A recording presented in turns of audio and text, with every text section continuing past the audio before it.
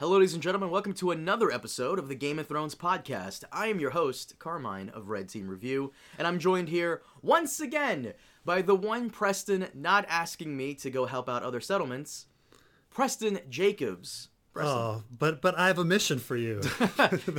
You bastard. Well, guys, welcome back to the Game of Thrones podcast, and yes, we are back to doing full-blown episodes. We will still do minis every now and then, but for Fire and Blood, we will be doing actual long episodes again for the Fire and Blood book and chapters. As always, we are available on SoundCloud and iTunes, so consider checking us out on those platforms. And if you do check us out on iTunes, then please leave us a review. It would help out a lot. Also, be sure to leave your thoughts down below in the comments section, and I might get to them and reply to you, or we'll even cover them in the next episode. Also, Preston, before we start, let me ask you a question. What is the second highest position in Westeros? Besides doggy style, the second highest position. I mean, I guess you'd say Hand of the King. That is correct. You are absolutely 100% correct. So, the Hand of the King is the second highest position in all of Westeros, but now you can stand next to me and Preston and take your spot as the third douchiest person in all of the realm with the Hand of the Douchebag t-shirt. If you'd like to support the Thrones podcast and style, then be sure to get yours because these will be available for a very limited time and only very few will be made, so definitely get them while they last. And for those of you wondering, yes, that is our official podcast logo in case you haven't seen it before. Head on over to teespring.com/GOT podcast or follow the link in the description below. Okay, so Preston, let's get to it. Fire and Blood. I did a first impressions video already and quickly gave my thoughts on it. But since we're going to go over Chapter 1 and 2, we'll be covering this extensively. But real quick, Chapter 1 was just... It's just rehashed World of Ice and Fire material and...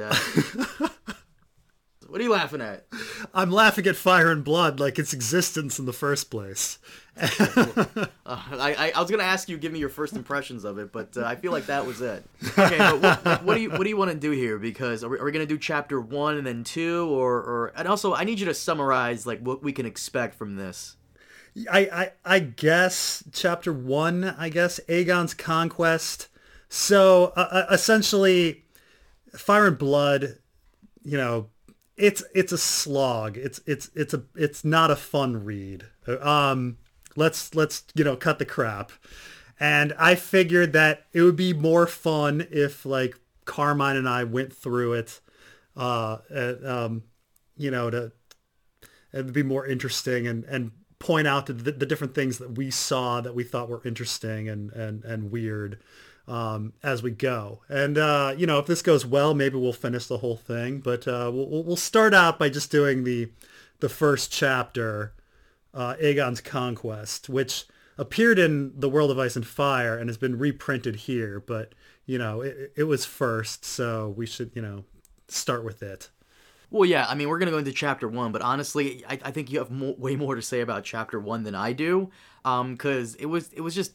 Once again, like you said, it's just a reprint of The World of Ice and Fire, but can we expect a lot of stuff like that in this book to be like reprints of other things? Was this a waste of time? Like, what do you make of it? No, I mean, like, we knew what was coming. We knew that it was pieced together of stuff that he already released. We knew that it, for the most part, is this horrible... George Lucas rhyming stuff. You know what I'm talking Lucas about? Rhyming. What do you mean? Well, you know how George Lucas is like, oh no, like, Anakin Skywalker's hand has to get cut off just like Luke's hand got cut off because it all rhymes. Like, this is the word he used. It's like poetry, right? So like, Fire and Blood and all of this history has a lot of this rhyming stuff, like, Laimie Lannister attended the blue wedding and he got his foot cut off. It's like a lot of that. You're like, oh, God. Like, I did notice that with your favorite house, House Aaron, how when we start a Game of Thrones, the Lord of House Aaron is a little boy, and then when Aegon's conquest begins, it's Ronald Yeah, Aaron? Ronald Aaron. So and he's got his mom who was a real beauty in the day, but she's kind of faded. And at the end, like, he's won over because he gets to fly, yeah. Yeah, that's... It's like poetry. I see It what you rhymes. So your first impressions are essentially, this is kind of an unnecessary book.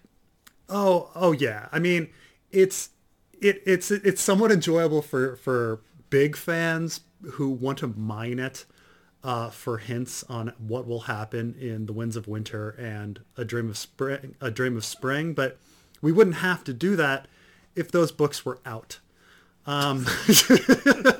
So yeah, like, it's enjoyable for us to be like, what's gonna happen? Let's mine this and try to figure out, like, the answers.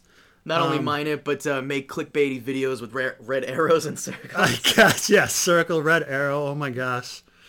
Yeah. So there's that, but it's not written in any sort of exciting prose.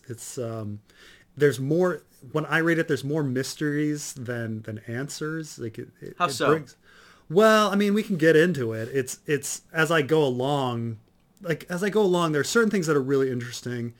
And then there are other things where I'm like, wait, what? This doesn't make sense. Why would that happen? Where's the answer to that? And we know that it's never going to come, because the books that are going to come out eventually, The Winds of Winter and A Dream of Spring, don't deal with this time period. And he's not going to release another history book on... Well, before we get into that, let me just say, in my first impressions video, I pretty much said how this book is kind of like, remember in the old Star Wars, now called Legends, timepiece, you remember how, like, every other random character, background character in the universe had, like, their own book and their own adventure? Right. And, like, the example I use is the bounty hunter meeting with Vader in Empire Strikes Back. Like, besides Boba Fett, you don't give a fuck who Robot Guy, Bug Guy, and Lizard Guy are. But all of them have their own books and their own stories. And the reason for that is, besides, making money, is the next time you watch Empire Strikes Back, you can say, oh, that's Dengar, and he invited Boba Fett to his wedding after he saved Boba Fett from the Sarlacc pit. Or that's IG-88, and he tried to start a robot rebellion. Yeah. Like, I feel like this is what this book is. It's for whenever you rewatch a Game of Thrones, the show, or reread the seasons, and Robert mentions Baelor, or Ned and Pycelle are discussing Maekor. You know who those kings are. You know who those characters are. It's supposed to fluff and flesh out the world. Yeah. I mean, I won't say it's as bad as the Tales from the Bounty Hunter and the Tales from Mos Eisley Cantina, where every fucking background character has the most interesting story that's all heading into, like, this one, there's so much going on in that bar you just didn't even know. Yeah. Like, it turns out Luke looking for a ride to Alderaan was actually, like, the most boring thing going on in that bar. But... It's funny, too, because they did that with Maz Kanata's Castle. They did the same shit with that, so... But no, I find it funny that you said only hardcore people would be into this, because it was during Season 7 podcast reviews, you said, I think it was one of your family members, even they, who were a casual fan, were questioning, like, how could Dany or ride that far up north, or, like, how could Gendry, like, run that fast back to the wall? Oh, yeah. Yeah, and you were saying how one of your family members was a casual. Like, they're not... Oh, I mean, my mom mom right. She's a 71-year-old woman, and she watches something and goes, what? Like, even she is like, that's ridiculous. Like, well, like, even though your mom watches the show, and I'm sure she likes it, she's not going to be picking this up. This is not for someone who's a casual fan or even a step up above No, that. this would be gibberish to my mother. Yeah, this is hardcore stuff. And this is for people who go to Con of Thrones in, like, a Daenerys outfit and have a lock of Kit Harington's hair in a jar. Like, these are for like hardcore. These are for losers like you and me. This is cold-blooded. All right, so let's get into this. Like, well, before we get into Aegon's Conquest, the New York Times had a review of Fire and Blood where the guy said, essentially, it is It is all one long synopsis for about 50 books that he will never get around to writing, which itself has only been written because he can't get around to writing the other 2 Game of Thrones books that his fans are waiting for. We're still, after a doorstop of a thing, we're still a century and a half short of Game of Thrones even beginning, which means there's another volume of this interminable, self-indulgent crap to come. It's pretty harsh. I wouldn't say, but not inaccurate though. I mean, I as much as I love George, he's got a point. The one thing I was really appalled at is I thought this is going to be a complete Targaryen history book, but it's not. It's actually stopped short of where we're supposed to be at. Yeah. Yeah, it's there's going to be a volume 2. Are you crazy? I thought this is like the definitive one, but no, there's a volume 2. Volume 2 is the stuff that, we don't know about, like Summerhall and stuff. So this, I mean, most of these stories had already come out, and they were not as interesting at time periods that, we don't necessarily really, no one was, bashing down George's door saying, we need more about Maegor the Cruel and his fight against like the Faith Militant. Like, no one was doing that. People were asking about Summerhall. What the hell's happened at Summerhall?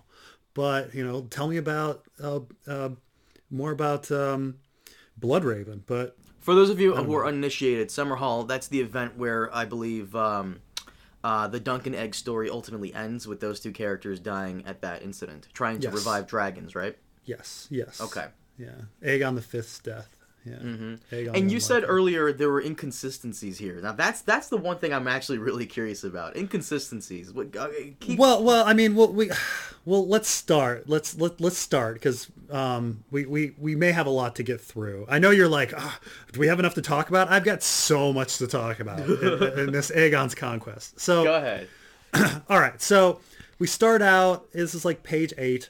The very beginning of our story goes into this page-long discussion about dating and how everything about calendars is off and inaccurate.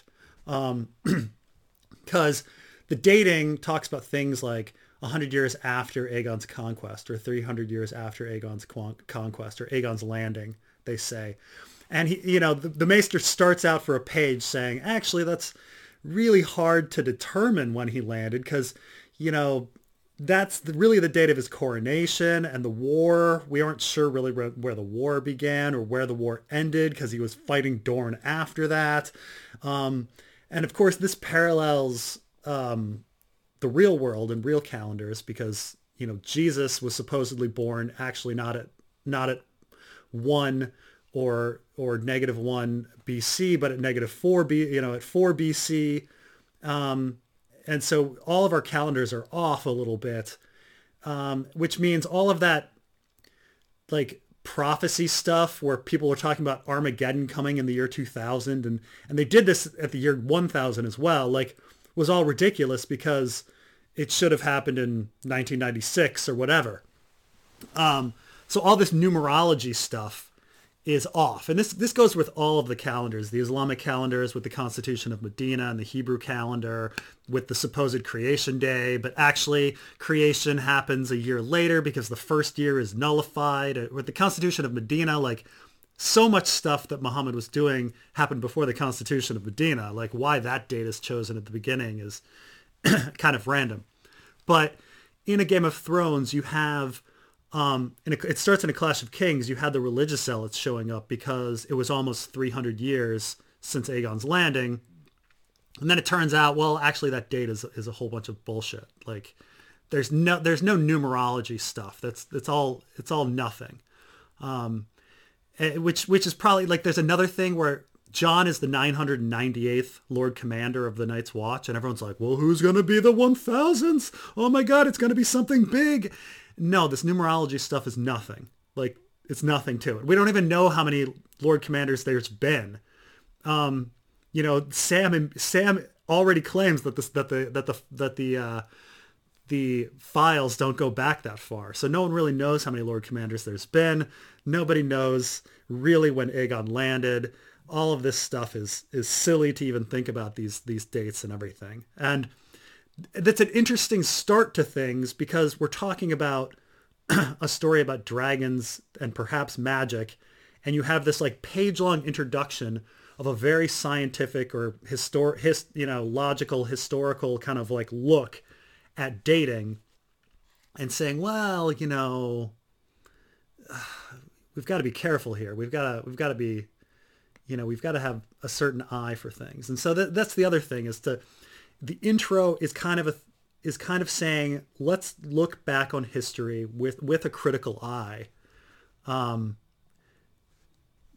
Because even though these are fantastical events, let's be critical here. Okay. We need to examine it like a historian would examine it. We're not sure what truth is going to be here. That's such a cop-out, though. Like, why can't you just tell us what actually happens? He really just wants to, like... By the way, did you notice how one of the cover arts is George as a maester? Did you notice that? Oh, really? You didn't see that part? It's like one of the first few pages. Oh, are you talking about the picture of Gildane? Is that Gildane? Yeah, he doesn't have a beard, but yeah, it's Gildane. It looks like George R. Martin to me. Like, are you serious? Well, yeah, on page 2, page 3 of the book. Mm-hmm. Yeah, that's Maester Gildane. It looks like George R. Martin to me. I thought that was like a little parody or something they were doing. But no, why can't he just... Why this introduction page? Like, what's the purpose of it? Well, I mean, this is the whole thing about real history. Real history, you have to take everything with a grain of salt because you've got biased perspectives. And even in Ice and Fire, you're talking biased perspectives. Like, each guy has a point of view chapter, and just because somebody says something, even in their point of view chapter, doesn't mean it happens. Like, Sansa believes that the Hound kissed her. He didn't kiss her. And that's a discrepancy. Areo Hotah believes that Balon Swan didn't eat the stew, and then earlier in the chapter he says he ate the stew. So you have contradictions, and you have to like be careful. Just because something is written down doesn't mean it happened. And you have to kind of analyze it and say like, well, what really happened? Because we're talking, everything is through the eyes of Maester Gildane, who's looking at other sources who are writing things down through their eyes. So we don't really like, everything is written like real history. We're supposed to make the parallel to the real world.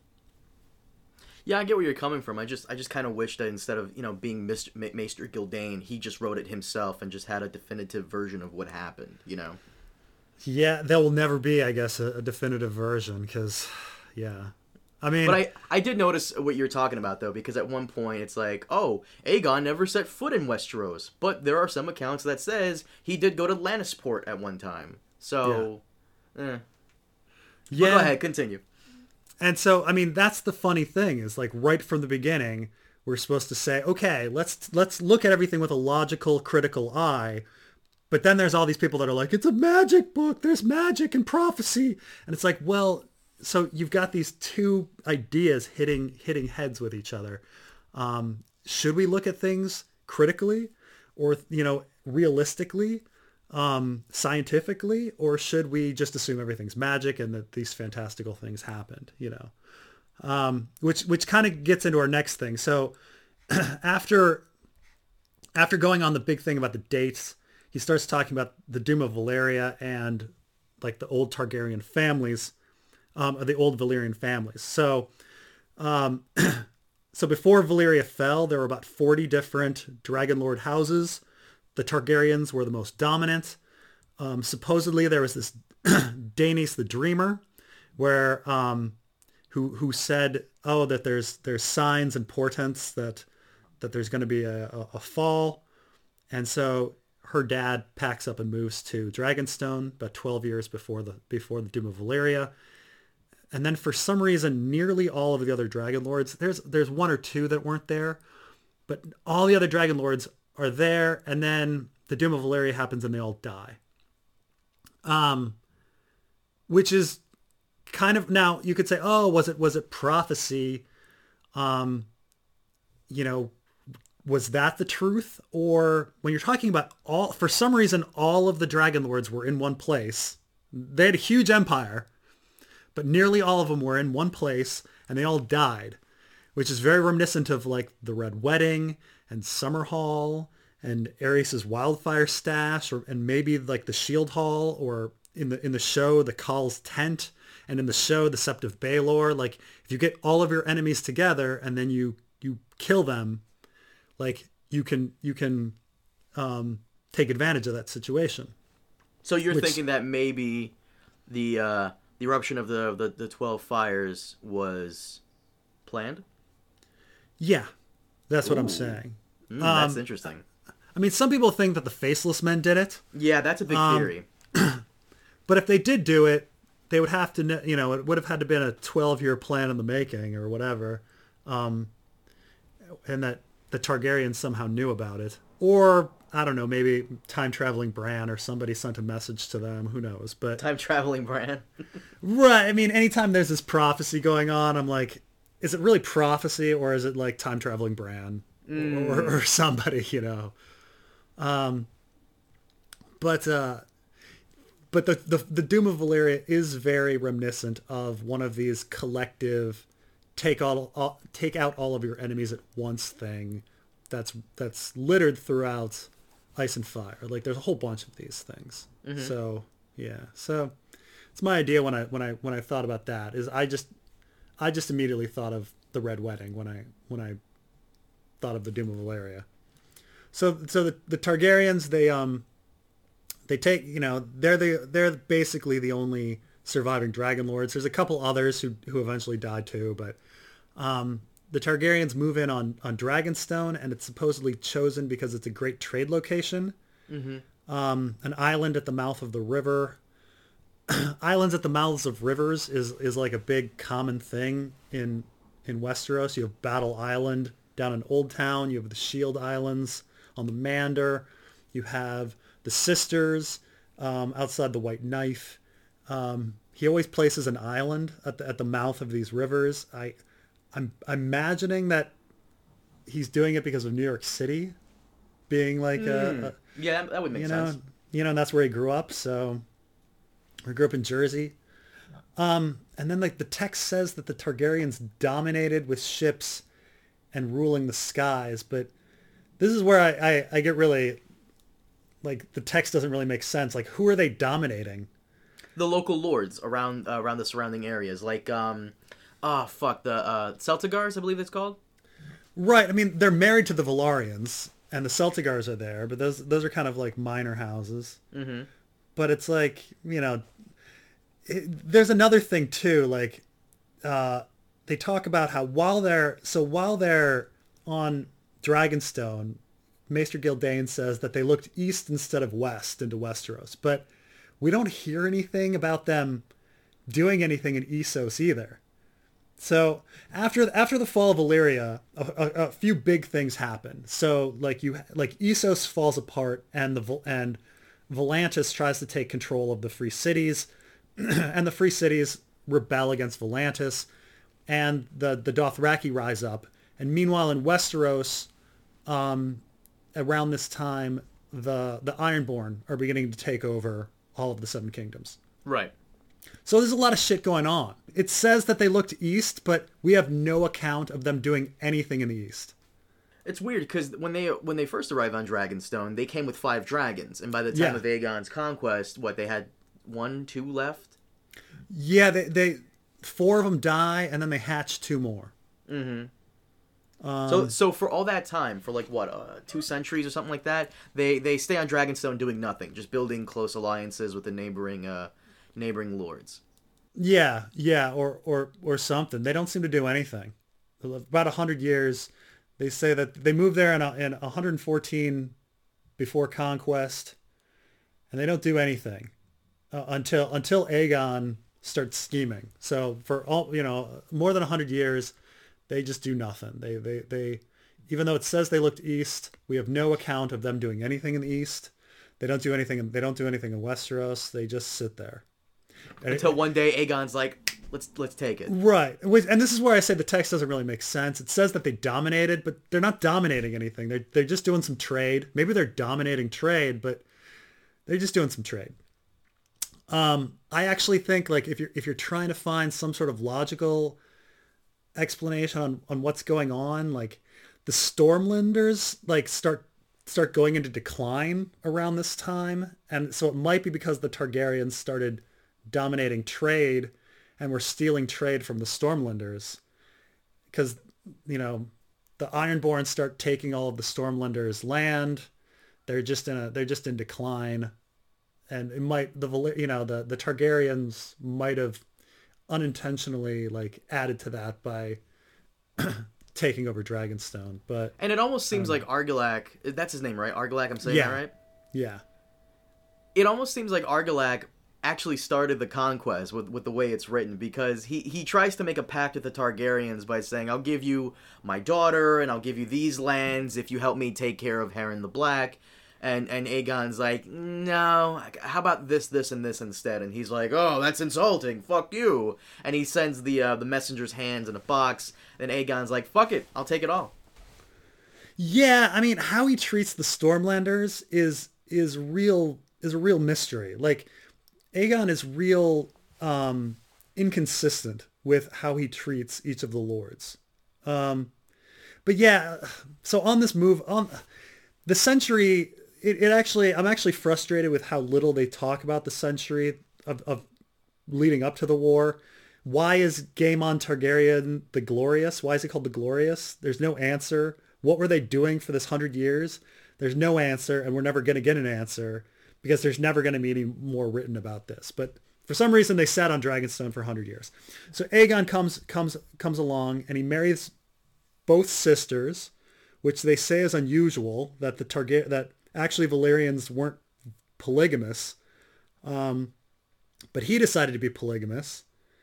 And then later, 1 million people offer their wives or women to him for additional wives, and he refuses, including the Durrandon. And there's no explanation to that. So why did he break tradition to marry two women but refuse to go further than that? I mean, a lot of people talk about how Muhammad's conquest, he had to marry 8 women, not because he wanted to marry 8 women. He married 8 women because he kept conquering, and people were like, oh, marry my daughter. Ah, fine, I've got to fucking marry another person's daughter for an alliance. This is a pretty common thing. And in Islam, he broke the rules, because in Islam you can't have more than 4 wives, but Muhammad had 8. But they said, oh, well, the Prophet has an exception. Well, he was the exception because he needed to have all these alliances for conquest. Aegon didn't do that. He could have easily. He already broke tradition by having 2. He decided not to have any more than 2 for no reason. Some people think it's because of prophecy, like he was trying to do the 3 heads of the dragon thing. And the dragon doesn't have 4 heads, it's got 3. I think he was trying to keep to tradition, but also trying to keep to his heart at the same time. Because in the book, it says how even though Visenya was the elder sister, he stayed with, like, for every one night he stayed with her, he stayed with Rhaenys because he liked Rhaenys better. He liked her attitude more. Yeah, they said tradition. He should have married the elder, and then he liked, Rhaenys. That's the explanation given by Gildain. So essentially, he wanted to stay to tradition, but at the same time follow his heart, I guess you could call it. So, yeah, maybe. I mean, that's Gildain's explanation. I guess I'm leaning towards the 3 heads of the dragon thing. Mm-hmm. More symbolic. Yeah, I can't think of or just he wanted, or there's prophecy, or look, Visenya's got a dragon, Rhaenys has a dragon, he's got a dragon. They're the most important people in the world. Who gives a shit about anybody else? Right. I can't marry one because there might be a division. That means somebody else could, like, let's say he married Visenya, not Rhaenys. That means Rhaenys could marry somebody else, and then somebody else would have a dragon, and then you wouldn't have consolidated dragons. That makes more sense. And so he kept it consolidated by having all the dragon riders be married together. Mm-hmm. It's a smart move. I mean, so we do have some logical reasons. We don't need prophecy, but prophecy might explain it. All right, so we get to the buildup of the war. So Aegon is going around Westeros scheming. He goes to Lannisport, he goes to Old Town, he talks to the Red Wines, but he never goes to Harrenhal. I went through this chapter a bunch, and he has diplomatic relations with every single house, major house, but he never does anything with Harren the Black. Like, he never says, "Hey, Harren the Black, let's have a treaty." Probably because Harren the Black was such a piece of shit. Well, this is the question: is like, why did the Targaryens not invade earlier? You know, and what was Harren the Black doing? I mean, Harren the Black is in some suspicious places. Like, he's on the God's Eye. Like, right across from there is, you know, the Green Men and that circle of werewoods and all the magical stuff that supposedly happens on the God's Eye. And then his brother is Lord Commander of the Night's Watch, and he's at the Wall. And so you've kind of got these two things like going on. And so there's this question of whether or not Aegon, the whole reason that he invaded was because of Harren the Black, something that Harren the Black was doing. That's your theory there, because Harren got a little too close to something. Yeah, I mean, that's something. I mean, is it something magical? I don't know, like something prophecy wise. I don't know, but it's awfully suspicious. Like, you go through it all. Like, so Aegon, you were talking. I like, you were focused on the Stormlanders because I know the Stormlands is your favorite area. Not just them, is I also really like the whole House Aaron thing, and I like how he like kind of split his forces. He let his sister go with Oris Baratheon and the other sister off to take down the Aarons. But it seems to me like, because and I think this is mentioned in the Argilac portion of it, that Harren the Black was known throughout the entire continent as just a cruel person. So I doubt Aegon would have wasted his time trying to treat with this guy, because he knew he'd probably get nowhere. I don't know, but I mean, he treated with everybody else. Mm-hmm. I mean, granted, he was supposedly working everyone to death in order to build Harrenhal, but Harrenhal was almost done. So what happens when Harrenhal is done? So you're thinking that the reason he built Harrenhal is to reinforce the position of that area because he found something magical on the Isle of Faces, maybe? Yeah, I mean, maybe he was planning on taking the Isle of Faces, and he really wanted like a good base right there. I mean, Harrenhal is in a very strategic location. Like, don't get me wrong. Like, it's by being on the God's Eye and the Trident, like waterways, you have like domination of the whole continent. Like, and everything has to go through there. Like, it's not strategic, but still, why did the Targaryens, who chilled on an island doing nothing for 100 years, suddenly want to take down Harren the Black? Like, what was he doing that was so bad compared to anybody else? No. I mean, to be fair, Aegon did give him a chance to back down, but he said nope.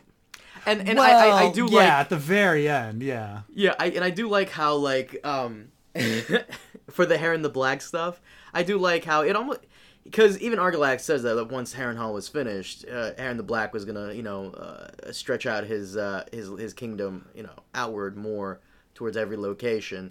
Harrenhal is just essentially a base for that. Harrenhal is just basically the center of his kingdom, and I'm assuming he planned to take the entire continent. And Harren's ambitions were too great. That's what I understood from it. That's why sure. Aegon probably couldn't let him, stay. But again, like, why would they care? I mean, like look, on Essos, the Volantis was conquering the entire continent, and they didn't care about that. I mean, like, who cares? Who cares if Harren the Black has taken everybody? I mean, unless his friendship with Oris Baratheon like somehow convinced him that he needed to do something, but I don't know. That is weird. What the fuck? Why isn't that? Why don't they really go? Why doesn't George really go in? Or Gildane? Why doesn't Gildane really go into this? What the fuck? Right. It's the main conflict. Like, he spends all of this time talking about him treating with all these other people and how Heron the Black was so hated, but doesn't really go into why. So you've got this like buildup, right? So he starts out with trying to treat with House Durandon, and Durandon is desperate. He offers him essentially the Crownlands, and in exchange, he wants Aegon to marry his daughter, and Aegon's like, no, but I'll do it if you marry your daughter to my buddy Orys Baratheon, and who's like baseborn half brother. I mean, him being like a baseborn half brother Baratheon's clearly like a reference to Joffrey or Tommen being a bastard Baratheon, or Gendry. It's poetry, it rhymes. But it also kind of points to like the Targaryens have been undermining the Durandons for a while. Like, if they were on the mouth of the Blackwater dominating trade, they've been fucking with the Stormlanders for generations. And now they want essentially Orys Baratheon to take over the house, because he's like, oh, marry Orys to your daughter. Essentially, when the daughter takes over, Orys is going to become the Lord. So like, they've been wanting to fuck over the Stormlanders from the beginning. And so he's not very good to Erelak, or Erelak Durandon. Doesn't really give him not much of a shot. And he immediately takes the Riverlands. They head north. They take Salt Pans, Rosby, Duskendale. And I love how Duskendale, once again, poetry, rhyming. As we see with the Mad King, Duskendale puts up a defiance, if you will. And yes. They also do the same here with Aegon. Yes. And then he releases his banner, which is a 3-headed dragon banner for the first time. So and then all the other Westerosi accept him as one of their own. Yeah. He had already converted to the faith of the Seven, but I think he did that.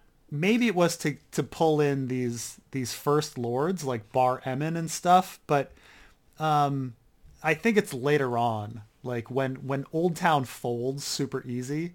I think it's because he had already had Old Town in his pocket. Right. Would be my guess, because he had already been treating there. He'd already been visiting there, and then he declares himself a member of the Faith of the Seven for no reason. Everybody's like, he wasn't religious before. And then at the end of the war, when he finally makes it to Old Town, they're just like, oh, yay. By the way, we didn't actually send any troops into war, even though House Gardner sent all their troops into war. So that was lucky. Mm-hmm. It's kind of like the Hightowers knew. But he invades north. He takes Visenya heads north. Rhaenys heads south, and he heads towards the God's Eye. He goes to Heron the Black. He says, you can go back to the Iron Islands. And Heron the Black is like, no. And so he kills him, and he melts Harrenhal. Is there more detail here than there is in the World of Ice and Fire? Or is it essentially a copy and paste? I thought it was a copy and paste. There might be some more. I have to compare it word for word. The beginning is, but I think this conquest of Heron might be expanded a little. Because there's a lot more text, I think. I'll have to open up. I mean, if you give me a second, I can grab my... No, it's fine. I mean, it's up to you. It's fine. But, like, I feel like the conquest was expanded more upon. The whole House Arryn thing, how...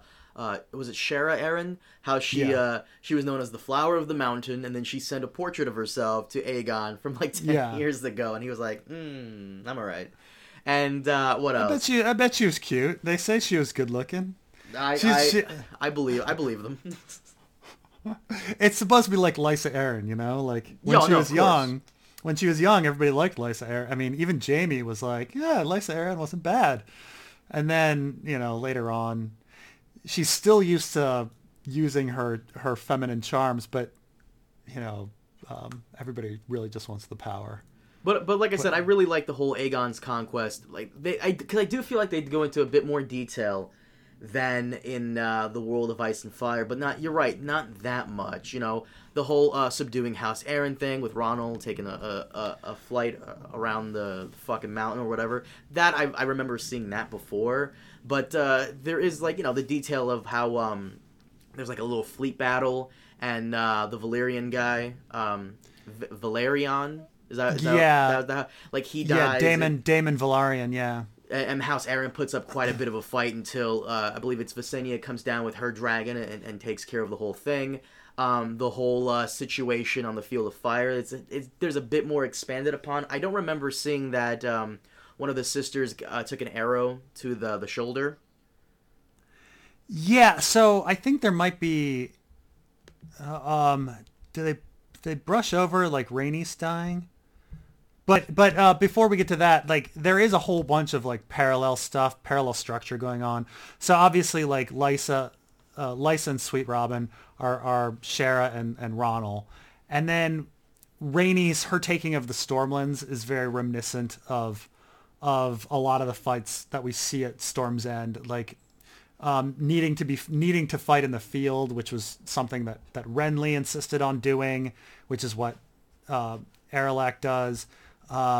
There's their eventual fight in on one-on-one combat, which is something that the Castellan of Storm's End wanted to do with Stannis, and then Stannis Courtney declined. Penrose wanted to do, and then the daughter, they all betray the daughter and hand her over, which is what maybe happened to Courtney Penrose. Like, it's a mystery of whether or not Courtney Penrose was killed by a shadow baby or if his own men betrayed him. But essentially, you know, we have that happening again, but this time they hand over the daughter to Orys Baratheon and he marries her. So you've got, all of those things happening kind of again. The flames from her dragon caused all of their horses to panic.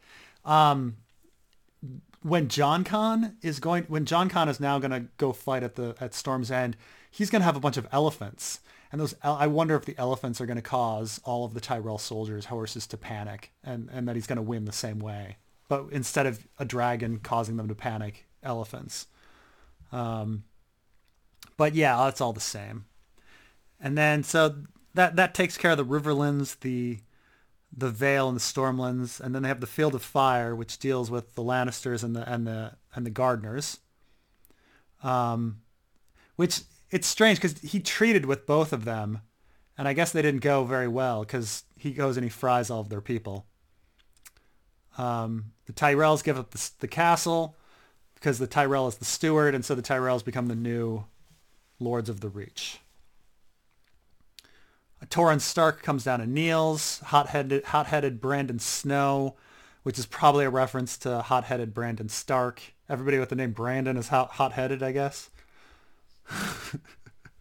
But I do like how Torrhen Stark kind of reminded me of Ned Stark's, like, cool-headedness. Yes, absolutely. It's completely supposed to be Ned and Brandon, but instead it's Torrhen and Brandon. How the Northman says they would win, with the northern what was it, vigor, the northern resilience. I forgot the term they used, but that reminded me a bit of Lord Umber wanting to charge in there. Oh yeah. All up. But yeah, so we have a few parallels here and there, but ultimately I think you were right. I feel like a good chunk of this is just copy and pasted.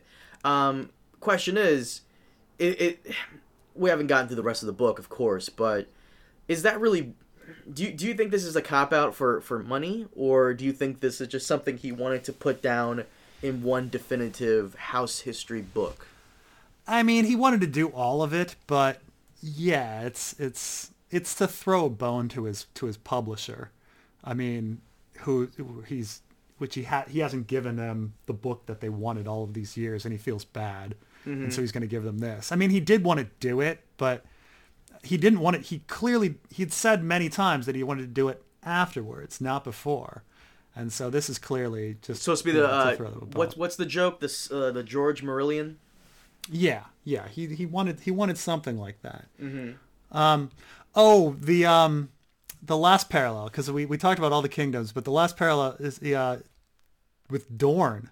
So in Dorne, there's a princess of Dorne who rules, and she's the Toad of Dorne, and she's like fat and can't go anywhere, And balding and blind. and balding, and yeah. And this is clearly supposed to be a parallel to not only like Quentin, who looks like Doran, who's called Frog, but Doran himself, who is like, you know, also can't move because he's got the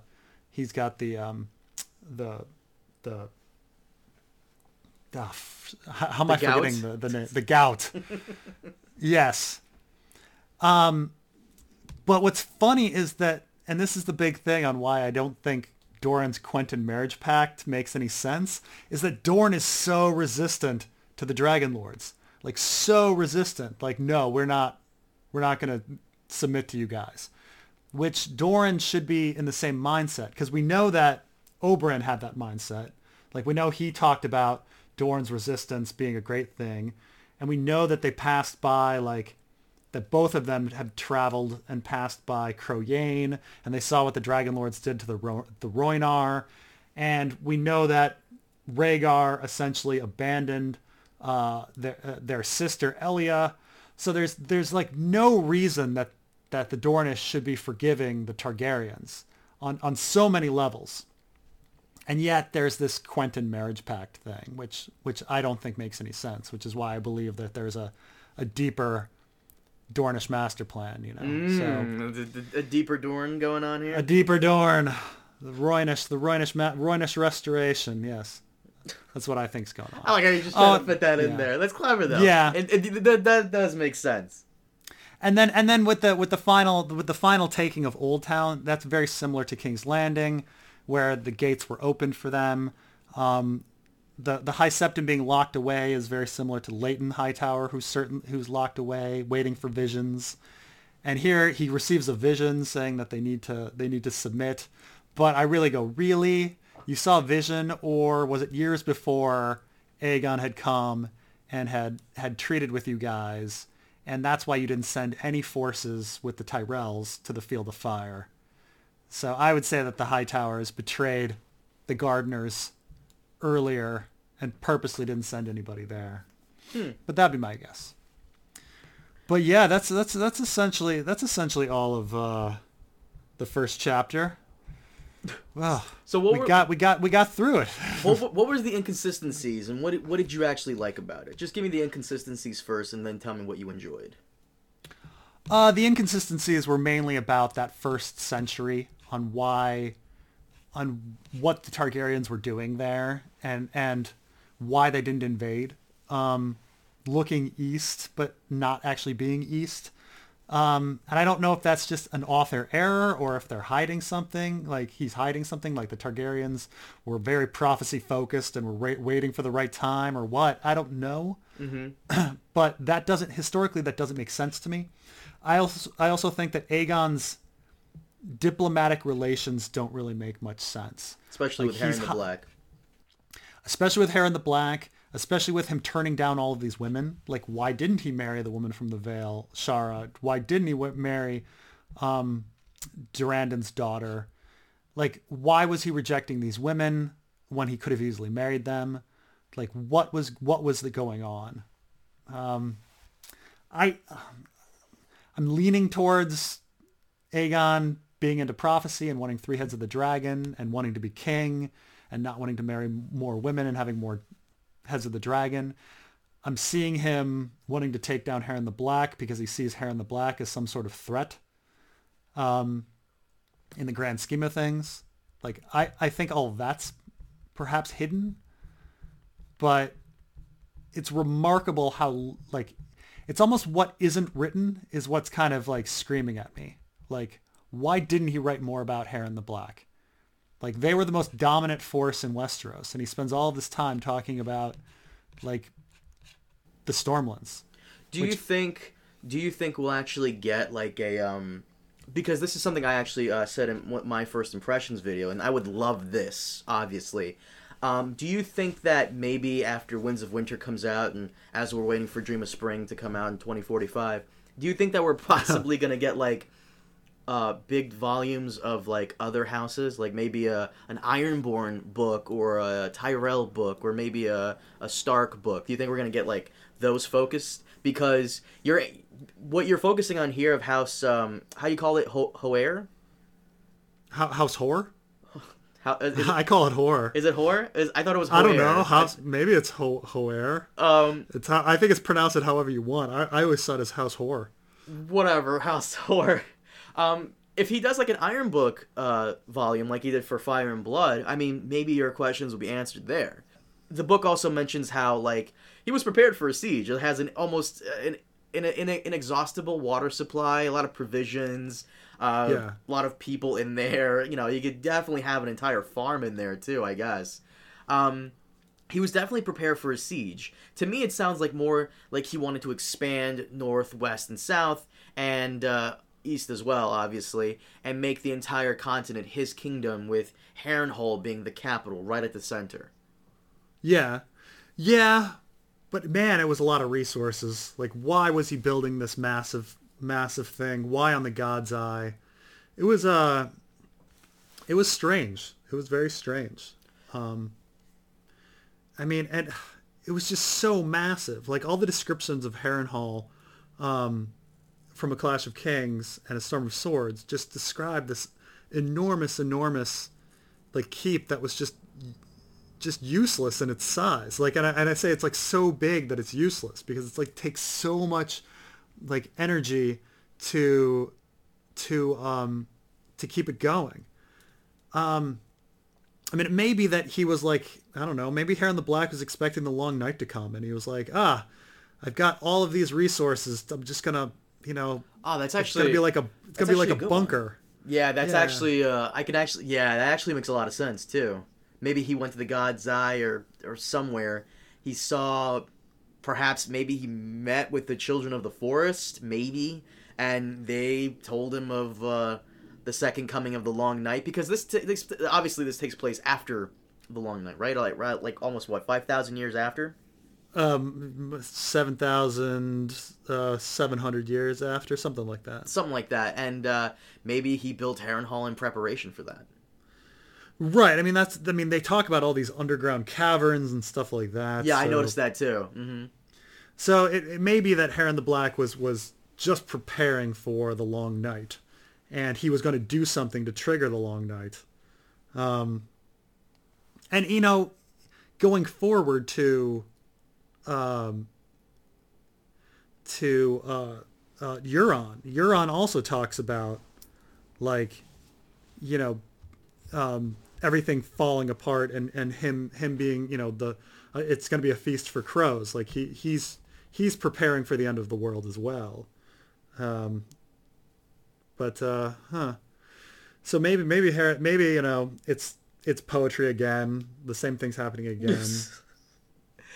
Let me ask you this, because this is something I've seen a lot of people say. Is this a disappointing chapter? I mean, the one thing I did enjoy about this chapter was all I did like Aegon's battle plans, sending this character here, this person here, taking this, and this, and the way it did. It was lacking in some detail for certain places, but at the same time, how much detail can you really give from a maester's perspective? That's why I kind of wanted this book to be from George's, like, a definitive history book, not just Maester Gildane saying, well, it is believed, and there was an accounts of this and this. But was this a disappointing chapter for you? Because most of it does seem copy and paste. I remember it. Well, I remember reading it the first time and liking it because it changed my perspective on Aegon. Like, you kind of just have this idea from the original series that Aegon didn't do anything diplomatically. He just came in with his dragons and killed everybody, and everyone. Right. Yeah. And this was the first time you were like, oh, Aegon was actually a savvy politician. And he was doing some scheming and some alliance building. And so I remember the first time reading this and being very impressed with that, being like, oh, this is more realistic. Like, he didn't just come in with his dragons and with big force. He was, it took more than dragons. It took a little bit of, diplomacy to take Westeros, So I remember the first time reading it, thinking that. I mean, obviously for this book, it's just a copy and paste from The World of Ice and Fire, because it's, the same thing again. But I guess I liked this chapter in that it made me rethink everything and was a bit more realistic than just some people arriving on dragons spontaneously. Mm-hmm. But there's a lot of questions that it brings up. Like, what was this relationship with Orys Baratheon? Like, why was Orys Baratheon connected to the Targaryen family? Why was Aegon so set on having Orys Baratheon rule? Because they were buddies? Like, they're best friends, like, and I guess when you're the king, it's heavy lies the crown. It's also a very lonely position.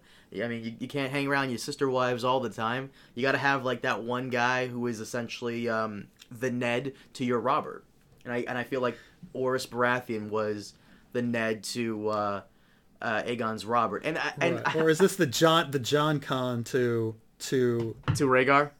To Rhaegar. Because they do kind of say that, like, well, later on in the next chapter they say that, like, that Aegon's personality is not what we thought it was, By the way, what did you want to make fun about in regards to this book? Like, what is there here to make fun about? Oh, I mean, like I say, all the poetry stuff where it's just like, oh, you have Ronald, who is clearly just sweet rubbing again, and it's like, oh, come on, like, you couldn't, like, yes, I understand, like you're trying to do that parallel, or is it just lazy? Like, oh, I couldn't think of anything else, so I'm just gonna throw in the exact same thing again. My question to you is this: is that if bits and pieces of this book are copy paste from The World of Ice and Fire, so is this George's book or is this Elio and Linda's stuff seeping in? No, this is straight up George, and even in The World of Ice and Fire, this was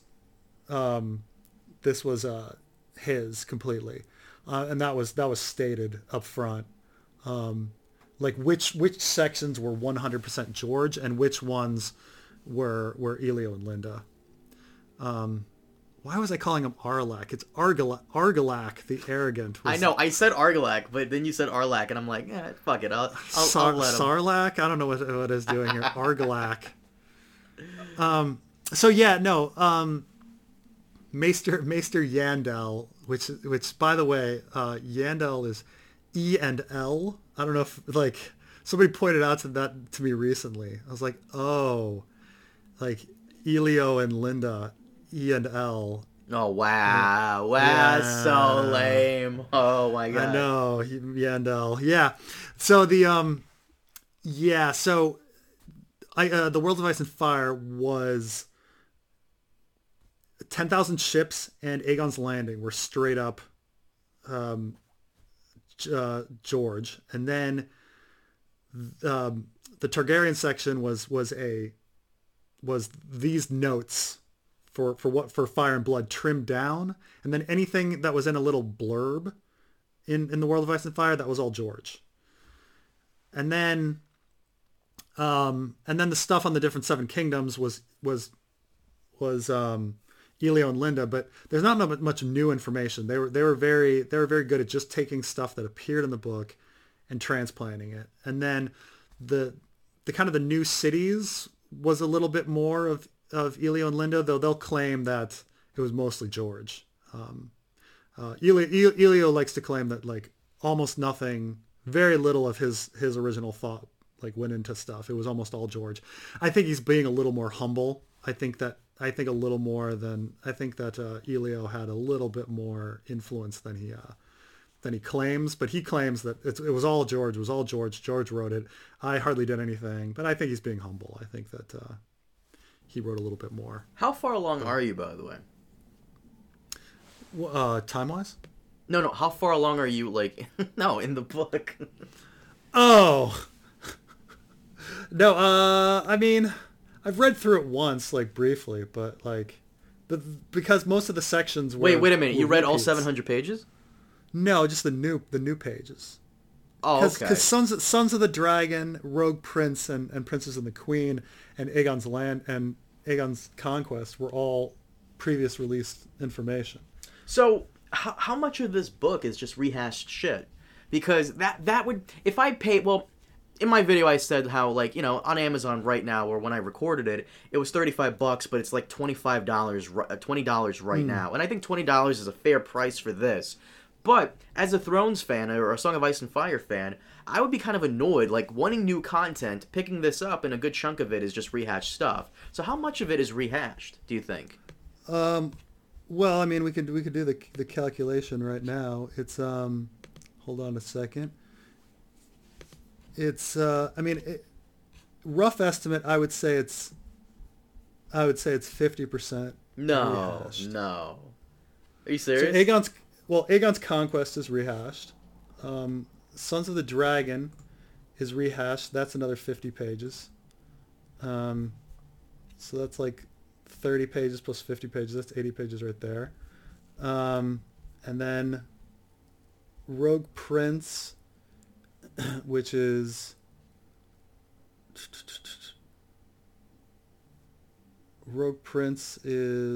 what? Question of Succession. That starts on 341 and then goes to the Dance of the Dragons, which the Dance of the Dragons kind of goes all the way to 550. So yeah, it's definitely like about half. I'd say half of the entire book is already stuff that we already, well, I mean, to be fair, I do appreciate it being all compiled into one book. And of course, obviously, we already know a lot of like this own history, even from the DVD Blu-ray lore stuff. Is obviously going to be in here, but I didn't think that much. I would have thought at least maybe 25%, well, at least 1/4 of the book would be rehashed. But I mean, I guess you could redeem it if there's way more information in here. But at the same time, what was the point in buying the other bits and pieces of content if you're just going to add more stuff? I don't know, man. That's really something like the fans would have to debate. Because if you go on Amazon right now or any other like major bookstore website and you look at the reviews, it's either a 5-star from the fanboys or a 1-star from people who are pissed that this isn't Winds of Winter. So, no joke. I actually tweeted out like some woman going, what was the tweet? Some woman was, let me get to it real quick. Some woman was pissed off and she says, not Winds of Winter, 1 star out of 5. Not spending any money on anything from this author until Winds of Winter comes out. 62 people found this helpful.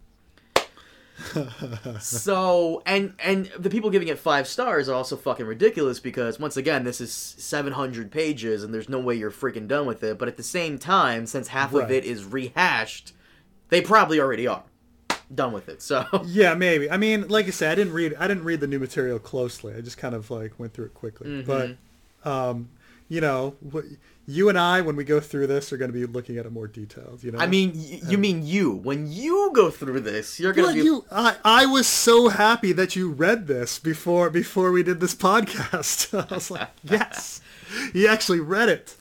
Well, first off, what were you saying before we started recording? That this was a slog to get through? Oh yeah, it's pretty much a slog. So what I did was I put it on my tablet and I just, you know, I like to lay down, I like to read. God, I almost fell asleep, dude. You gave me like homework to reread pages 8 through 31 so we could talk about it here. I almost fell asleep, and I'm someone who falls asleep very easily.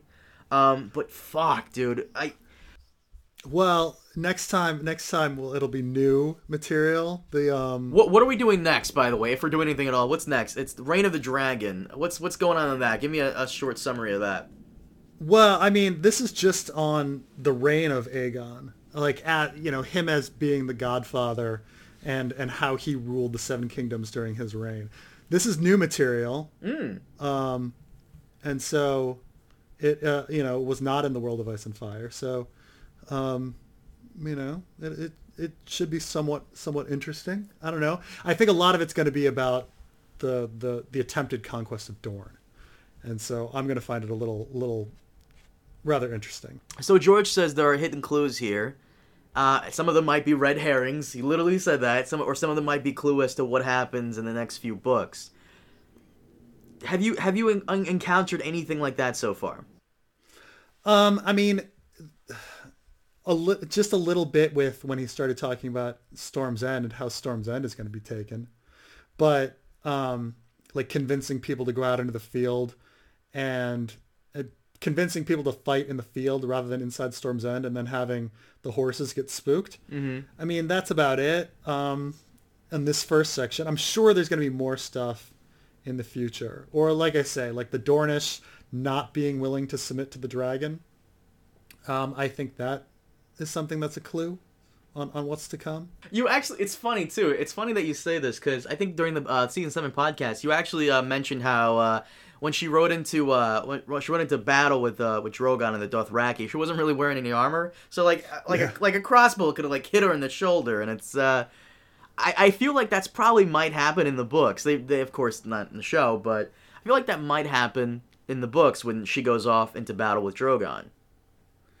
Get a little spooked, yeah. Get a little shot in the shoulder, because someone sent me a clip of Jon Snow, Battle of Bastards, and there's one part that I always like roll my eyes on, and that's when Ramsay's raining arrows down on Jon Snow on the field, and Jon looks up and he's like, "Oh!" and he like covers his head, and all the arrows fucking fall on him, but they all miss, and it's almost every single one. There's almost cartoony, like they almost outline his fucking body.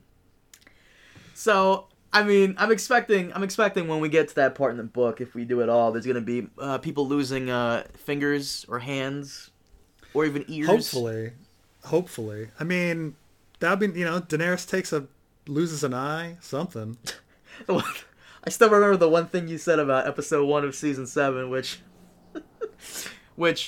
she walks in there. They open the gates to Dragonstone. She walks in there and she's just looking around.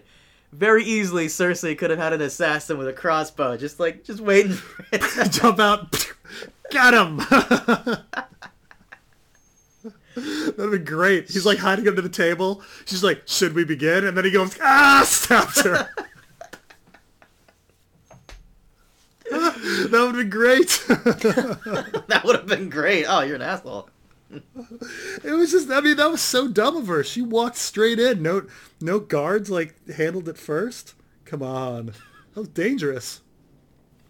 The entire time I'm thinking, like there's no way in the books, because we're obviously going to see a nice little parallel from Aegon's Conquest with Dany when she does come over to Westeros in the books. Like, there's no way she's going to be riding all these dragons and not get hit by something. Like, there's just no way that's possible. Right. I mean, nothing's going to be... Things aren't clean. Mm-hmm. with George R. Martin, like people lose stuff. There's costs, Yeah. Feet are lost, penises are lost, eyes are lost, hands are lost, things are lost. Do you think there are too many references and too many callbacks? Yes, I do. I think there's too many. A little bit lazy. Yeah, I mean. He's trying to make a connection. He's trying to make us think of the other story. But I don't know, like you could do that, or you could have new characters with new relationships and have that be a new interesting story, and have it like. My problem with all prequels is that they try so heavily to be connected to the original stories until it's just callbacks for callbacks' sake. Did you see the new Fantastic Beasts movie? I have not, no. It's just there's no plot of its own. It's just all callbacks to Harry Potter for callbacks' sake. Give me an example.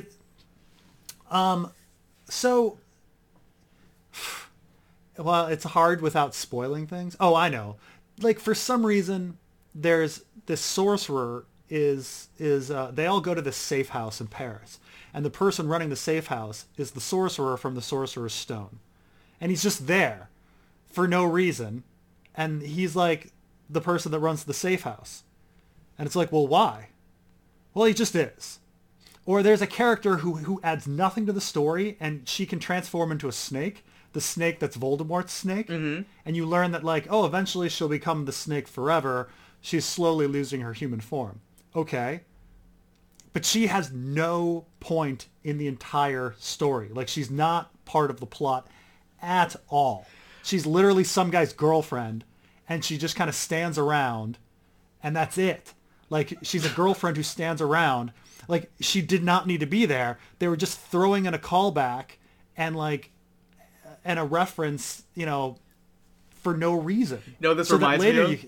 Reminds me of Rogue One, where they're walking through the streets, and like that fucking guy from episode 4 who picks a fight with Obi-Wan at the bar, he bumps into, you best watch yourself. Watch yourself. Like, why? Like, what's the point of that? Like narratively, why? Like, if you're thinking about Rogue One as its own movie, like, narratively, why did they need to bump into some people and have that guy say, hey, watch yourself? There's no function narratively. The only function is so that you can go, oh, that's a callback to A New Hope. Like, that's my problem with Fantastic Beasts, which the second Fantastic Beasts movie was just not great. It was just not great. By the way, who was the sorcerer from the Sorcerer's Stone? I don't remember that guy. Who? The philosopher. He was some old man. Some super old man who's immortal or something. I've never seen it, but this is what my wife tells me. Oh, that must have been in the books. I don't remember that motherfucker from the movies. It's just, it's no longer a story. It's just a bunch of parallels and, like, background to stuff that you didn't need to know about. Like, did you need to know Boba Fett's backstory? Did we need to know that, like, he was a clone of stormtroopers and that his dad fought Obi-Wan? Like, how does that add and enhance anything that goes on in Empire Strikes Back and Return of the Jedi? Like, it doesn't even have to do with his relationship with Han or Jabba or any of the thing that's, like, relevant. Like, it's just some, like, a weird random thing. Like, or I was watching Movie Bob, and he's just like, I'm sure in the next movie they're going to tell us, like, how a random guy became the hat in Harry Potter that gets to choose your house. Like, who fucking cares? Like, the hat. Like, what's his backstory? Well, I guess we're gonna cram it in to find out how that hat, like, who became the hat. Like, I think I would be more comfortable with this book if, like, it was released, if I knew Fire and Blood Volume 2 was gonna be released next year. But at the same time, I think the fucking fandom would riot because, Winds of Winter. But that does kind of bug me because of what you said. The stuff people really want to know about is going to be in Volume 2. But the fact that there even is a fucking Volume 2 is also kind of atrocious. I mean, this really should have been a giant 1,000-page tome that details from Aegon's or the Doom of Valyria to the Fall of the Mad King. This really should have been it. And I feel like it is a kind of a cash grab, even more so when he fucking and I feel like he said this in order to appeal to show-only fans, when he said, this is the book Dany should read when she invades or has invaded. And I'm like, dude, really? What the fuck? Yeah, I mean, I don't even know if he's in control of his own Twitter account, so who knows? Maybe somebody else did that. They're like, oh, we've got to use your Twitter to, like, promote this book. Okay, fine. Like, he's not in control of it. I don't know. The guy still freaking uses WordStar. Like, what the fuck is that? WordStar? The fuck is that? Oh god, what? So the WordStar was the word processor in the mid 80s. Yes, you're right. Mid 80s. Before WordPerfect took over. The fuck is WordPerfect? What is this? I'm kidding. Go ahead. Oh my god. WordPerfect 5.1 was like the word processor before Word took over, right? So, like, WordStar was like the thing. Was the shit before WordPerfect was the shit, before Word was the shit. And so he's still on fucking WordStar. And so he has a freaking DOS emulator on a computer so that he can use WordStar because he likes WordStar. Which, fine, okay. Like on the one hand, I understand that, like, there's, like, Word is fine. I don't understand why they keep needing to change it every year. Like, how much more can you try to improve a word processor? Mm-hmm. But still, like, at some point, it's also such a pain in the ass that you have to take your freaking WordStar file and then transfer it over to becoming a Word file before transferring it to your publisher. Like, okay. But yeah, he runs an emulator, a DOS emulator, just so he can run WordStar so that he can word process in WordStar. and I thought it was a myth. I was just like, that sounds like the biggest pain in the ass. Like, I like, you know, I really enjoyed WordPerfect 5.1. I thought it was a great word processor. I didn't think there was a need to change, but at the same time, there comes to a point where it's just like, it's so difficult to that no, I just concede. Like, I'm going to use Word. It's fine. It's fine. It's not that bad. Like, sometimes I get annoyed that I do parentheses, C parentheses, and it automatically autocorrects to a copyright logo, and then I have to hit undo. Like, that annoys me, but whatever, you know, things like that. So, in summation, Chapter 1, Aegon's Conquest, it was, I mean, once again, copy-paste. Well, yeah, I mean, the question is if like 2 years ago, did you like the effort? And I guess 2 years ago I did, and maybe, you know, we're late talking about it, but it came out again in this book, so, you know, it's good to talk about it just in the order because we're going through the book itself. Yeah. In hindsight, it almost seems like World of Ice and Fire is kind of pointless, and I've echoed these sentiments before because I really wanted a World of Ice and Fire to be the definitive dictionary of the Song of Ice and Fire world, where every single house, even some of the minor ones like Mormont or you know, Tarly, had like distinct histories, and we could go through them for a page or two, you know, and it was essentially just a dictionary of shit we already knew with some random things that you kinda don't care about, and some things that will not be covered because George will cover them in the future, like you said. So, but okay, chapter 2, Reign of the Dragon, which is pages 32 to 45, right? Yes. This is probably so far, I think this is probably one of the best chapters in the book so far. Well, of the two. But this is new material. How much though? How much of it is new material? Well, I mean, text-wise, well, there's a couple things in here actually. This stuff actually contradicts some stuff from the World of Ice and Fire about how much destruction happened in Dorne, and Elio actually commented on this recently on Reddit, where he said that, like, yeah, there was a discussion of, he did have a discussion about like whether Sunspear was going to get burned and things like this, and how much destruction there was going to be. And previously there was less, and now it's been switched to Dorne being absolutely devastated, everywhere in Dorne devastated during the Conquest Wars. And so that's kind of interesting. So I want to say that based on the parallels here, and how these parallels seem to match what's going on in the Winds of Winter a little more than other stuff, and, you know, just in the sense, we also know the history. Like, he did Aegon's Conquest for the World of Ice and Fire. Sons of the Dragon had come out. Rogue Prince and Princess and the Queen had already come out. So we know that he had to fill in these other gaps later. And so this is pretty clear that this is a later one that he's filled in. So essentially, Fire and Blood, the main purpose of it as well is not only to explain to you the lives and history of some of Aegon's descendants, or Dany's descendants for that matter, but also to fill in gaps that people have been wanting for a while. Yeah, Dany's ancestors. Yeah, and fill in some gaps. You know, something. And so this was information that I didn't know. This is all new kind of stuff, and it does. One of the big mysteries is, like, oh, come on, like, how can a guy with 3 dragons not conquer Dorne, this pathetic land with like 50,000 spears, you know, at best? Like, how hard can it be? And this kind of, you know, this does its best to explain why Aegon really did, like, why he didn't conquer Dorne.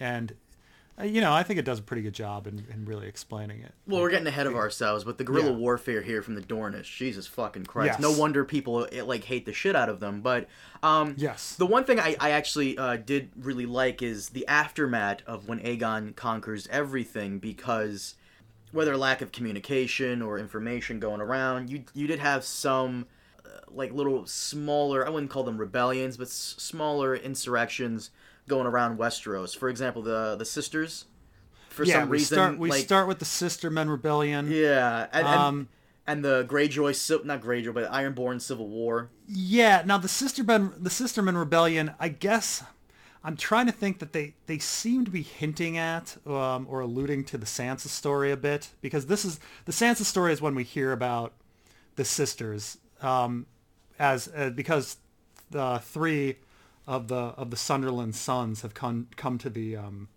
tournament that she's at. And I guess we first hear about the sisters through the Davos chapter. But this is interesting though, that the Sistermen had a queen, and then the queen is treated pretty brutally.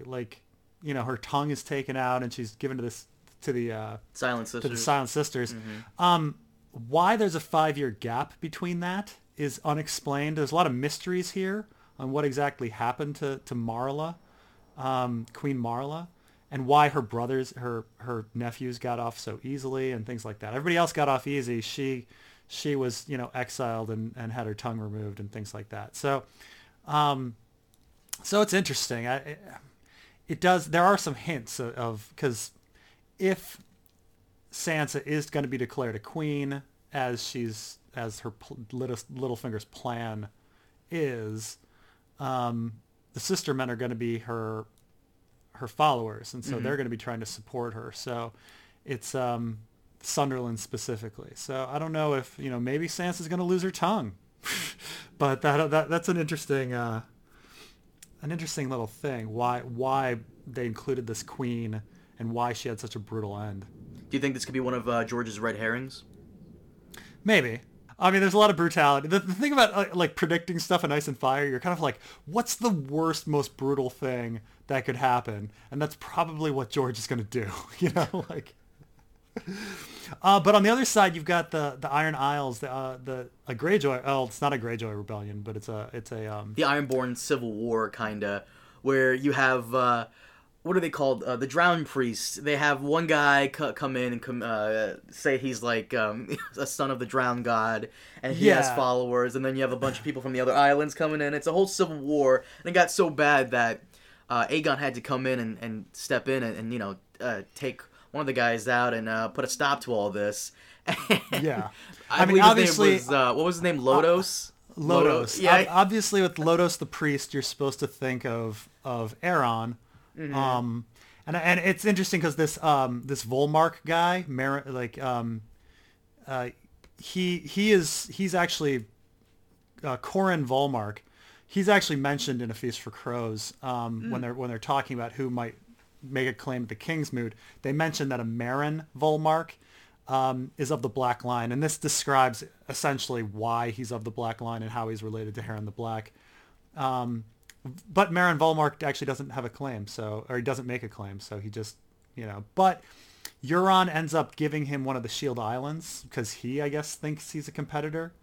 But so that's interesting that they kind of had a throwback there, some throwaway lines in A Feast for Crows. They give the origin of it, but clearly Lodos is supposed to be Aeron, and it's interesting that he's claiming that he's going to call Krakens to drag down ships, which is, of course, my big prediction for the battle at Old Town. The Battle of Blood is that Euron strapped Aeron to the front of his ship, and that he's going to bloody the waters, and that he's going to chum the waters, and that these Krakens are going to come up and take down the Old Town ships is my big prediction. Well, according to what's George's Maester character here, Gildane? Gildane, yeah. Gildane. According to Maester Gildane, when Lodos after the Krakens didn't come up, he goes, I need to go to my father and ask what I should do next. So he goes, and 1,000 of his own followers follow him into the sea, and they all drown. They all drown. And what is this? Does this like does the Civil War, or does this like incident make like a bunch of Krakens come out of nowhere and like? No, I think he just, I mean, maybe he was hoping for that they would sink down to the Krakens, but yeah, they just ended up committing suicide. But of course, it's reminiscent of Aaron, because Aaron consults the drowned god all the time. And so he's like, oh, I need to consult the drowned god. And he goes down and yeah, they just die. I actually really like this part. Even though it was short, I like that. I like stuff like this. It's dumb, of course, but then again, religion, whatever. But I really like that part. Well, there's one other thing I wanted to mention here at the very end before we get into the Dornish is Aegon and how he's cleverly. I just want to say I'm giving Aegon the Conqueror some props, because when he finally comes in to take over, he says he lets the Ironborn choose their own leader, which of course is the Ironborn tradition. And so Aegon is getting to know the culture that he's trying to take over. Yeah. And so they elect a Greyjoy. And so that's another like props to Aegon for knowing who he's dealing with. But that's all. Okay. But on to the Dornish. So the whole Dornish, I don't know what you would call this. It's really reminiscent of the big empire going up against the small country, and them fighting back the only way they know how is warfare. Like the U.S. and Vietnam, which is like George R. R. Martin's like most favorite topic of all time. Yeah, and god damn, like they really fucked up Dorne. Like the whole country was, the whole land was like blighted and scorned, and like, and I love how Aegon and his sister came multiple times, burned almost every castle in the country like 3 times over. Yeah. Still couldn't fuck him up. Think that there's a funny thing where he declares victory and then leaves, and you're like, is George R. R. Martin like talking about a rock? Is that the whole thing where like we declared victory and then we downsized and then they attack again and we have to bring the troops back? Like there's there's I mean, or he's just doing these. I don't know. I mean, I think he's making a reference to a rock there. Mm-hmm. No, I could see that. But the thing you said about in one of your theories, you say how like there's like multiple underground like caverns and stuff in Westeros. I mean, really, yeah. I mean, how else could these fucking people all disappear and come out of nowhere to rise up again and just keep this conflict going for as long as possible? How long did it go on for? Like 8-9 years? Well, he says that, let's see, Rhaenys dies 10 years after the conquest, so I think it's in 12. I think it goes on to 12.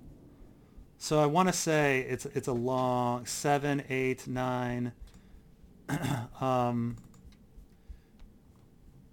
It lasts a freaking long time. The first Dornish War from 4 to 13. So it's a 9-year conflict. Mm-hmm. And god damn, like they kept fighting all that time. And you're wondering like how long can this go on?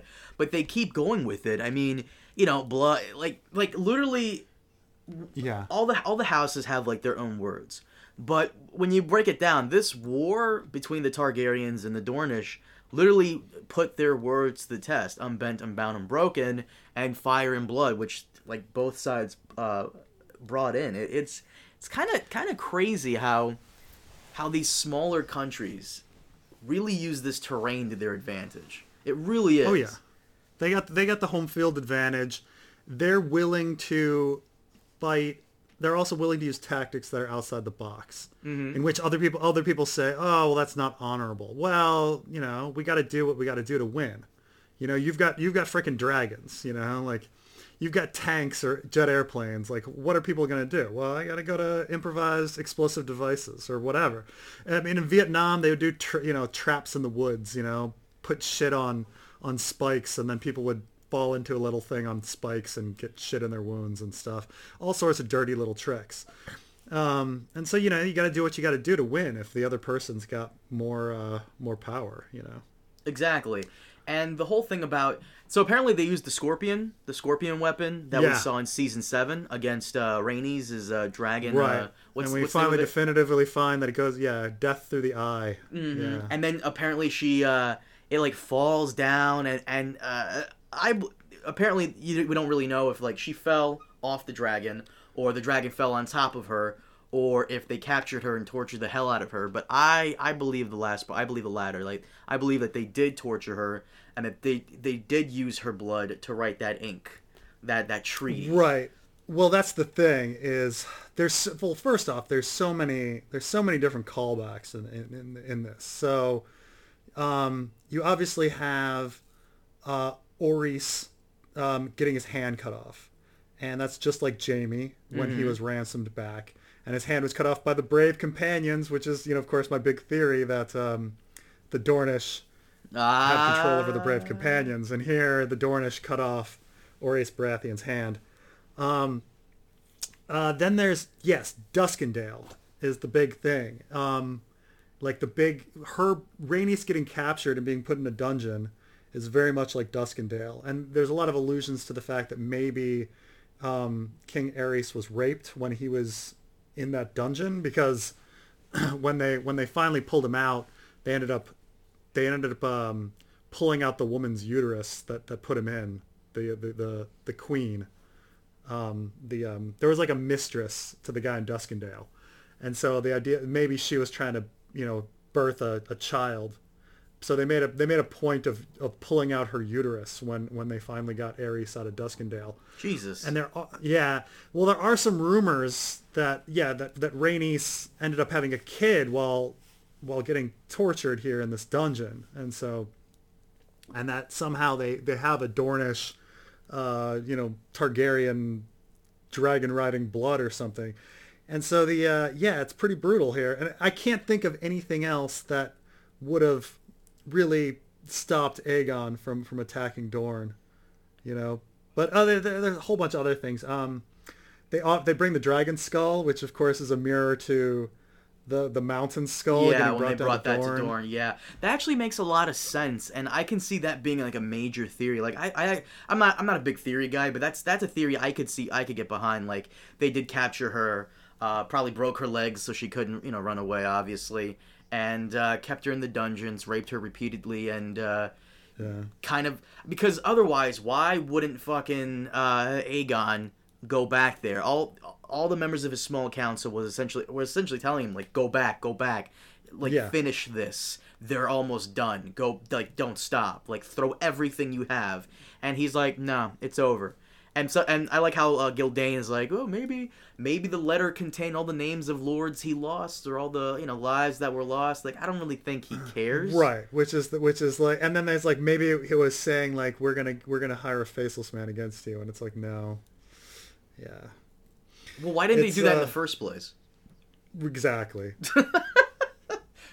Why didn't they hire the faceless men in the first place? Like, and this is one of the reasons why I kind of hate the whole like faceless men being like unlimited ultimate badasses. Is just, oh yeah, why don't they, like, at the start of the War of Five Kings? Why doesn't Robb just hire a faceless man to kill Joffrey? Like. Right. Or why doesn't Joffrey hire a faceless man to kill Robb? It's so, and it's like, well, because there needs to be a price. Okay, like rather than executing a person, order that person to hire a faceless man, and then he has to pay the debt. It's like the faceless man thing is yes, it's ridiculous. The whole thing is ridiculous. Why doesn't Stannis just, like, Stannis is like had his head in like the mud through the entirety of the fucking series. So why doesn't Stannis just hire the faceless men to kill Roose Bolton or Ramsay? Or rather than a shadow baby or whatever, why not a faceless man? It's there's so wow. They also explained, like, getting back to A Feast for Crows, because there's a lot of different references here to the Dornish story.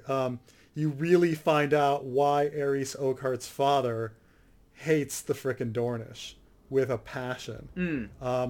Because the Oakhart wedding is where they took Alice Oakhart and they raped her in front of everyone, and then they sold her into they sold her to become a sex slave, I think. Mm-hmm. And it's just like, oh, brutal. Like the Oakhearts, you could understand why like the Oakhearts would hate the Dornish forever after that, which is like Aerys Oakheart's big thing is like, I'm betraying my father by being here in Dorne, you know? And it's funny because actually in the original series, I don't think enough was established on why the world hates Dorne so much. You know, like Oberyn's got this big chip on his shoulder, like, oh, you all hate us, you think we're trash, and we're kind of like, yeah, it's kind of unjustified how mean everyone is to the Dornish. But then once you start getting this history, you're like, oh God, no, now I understand why everyone hates the Dornish. Well, a lot of people talk shit about the Dornish, and it's for a casual show watcher, it is kind of confusing because in one of Oberyn Martell's first scenes back in season 4, you had those two Lannister soldiers, and they were making fun of him by saying, "Bring him a shaved goat and a bottle of olive oil." Like, what? Yeah. What? So it almost sounds like the Dornish are. I guess casual fans are supposed to like see the Dornish as separate from the kingdom, though a part of like, you know, Westeros as a whole. They're separate from everything else going on. Kind of like how we see, I guess you would kind of like Taiwan and China. You know, like technically Taiwan's not a part of it, but it kind of is, you know. Yeah. So, I mean, no, but yeah, that's the biggest mystery, and that's the one I can see a lot of people making videos on, is what was in the letter to Aegon Targaryen the First about the first Dornish treaty. Yeah, and this is definitely the most interesting thing and the most interesting story we've seen so far. I know a lot of people have read this and they were a bit sickened by it, and they're like, why is maybe George R. R. Martin's just getting into shock stuff? But I think this is important. And I think it's really important because it tells us about Oberyn and Doran. And so a lot of people, when they criticize the Dornish master plan, they'll say, "Oh, I don't think Doran would be so cruel. You know, would he really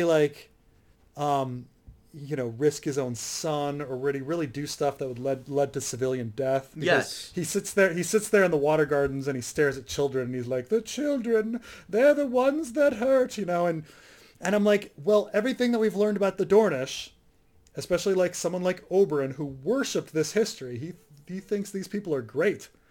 This all tells us that they have their vengeance, they have their blood feuds, and they remember that the Sand Snakes and Oberyn are perhaps the norm, and Quentyn and Arianna are actually like the exceptions.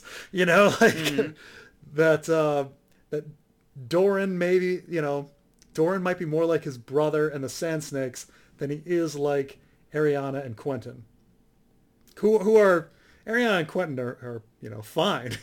Like they're fine people, completely reasonable. But man, this when you look at the Yellow Toad, who is clearly supposed to be compared to Doran, in her physical form and everything, like we're supposed to think of Doran as this a cruel man, So yeah, would he hire the brave companions? Would he do all of these horrible things like chop off Jaime's hand and things like that? I think so. More parallels, but here's the thing though: the difference between this parallel from chapter 2 versus chapter 1 is I actually like these. These are fine. These make more sense. It would make more sense to take someone, noble lords who are highly renowned and you could get a large ransom for, and cut off their sword hand for good measure, but send them back nonetheless. Yeah, I mean, so the difference between this story and what we saw before is that this story is a good story by itself. Like, it's a story. Like you have an escalating conflict of vengeance, and then we get to the end, and it's a mystery, but we kind of know what the answer is. What was in that letter was something that was so savage that it was beyond everything that we read before, right? Like all the stuff we've been reading about people getting raped and people getting limbs chopped off and all of this death, people getting burned alive, cities, people starving, dying of thirst in the desert. All of that was horrible. Whatever was in that letter was worse. I think it was probably I think they did keep her alive, Rainey's, and she wrote the letter. Yeah. It's got to be, well, that's the thing, is it's got to be, and that little bit of mystery and that ending is very fitting to everything. I mean, this is a good story by itself, and I think this is where this chapter kind of wins, is that it's not just, Barry and Lannister, attended the Blue Wedding or whatever. Like, it's something in itself. It's its own story. Hopefully there'll be more, good stories as we continue on, but, Preston, do you want to end it here for right now? Sure. All right, guys, Yeah, thank sounds you good. so much for joining us on this episode of the Game of Thrones podcast. We are back with full episodes. We might do a mini here and there. If you actually enjoyed us going through each chapter, let us know in the description down below. Preston, would you want to continue doing it? Yeah, let's do it. I mean, this is pretty fun, actually. Yeah, I don't mind doing it. We should probably get a... You're like, it was fine. It wasn't any fun. Fuck you, Preston. I hate talking to you. No, stop it. I love you. But we'll probably get a couple more other episodes out before other channels start copying this. But I kind of did enjoy it, and we might even do a special one for our patrons, Patreon only, to show them some love and support as well. But guys, thank you so much for joining us on this episode. Once again, leave your thoughts down below, and we'll see you all next time. Have a good one. Later.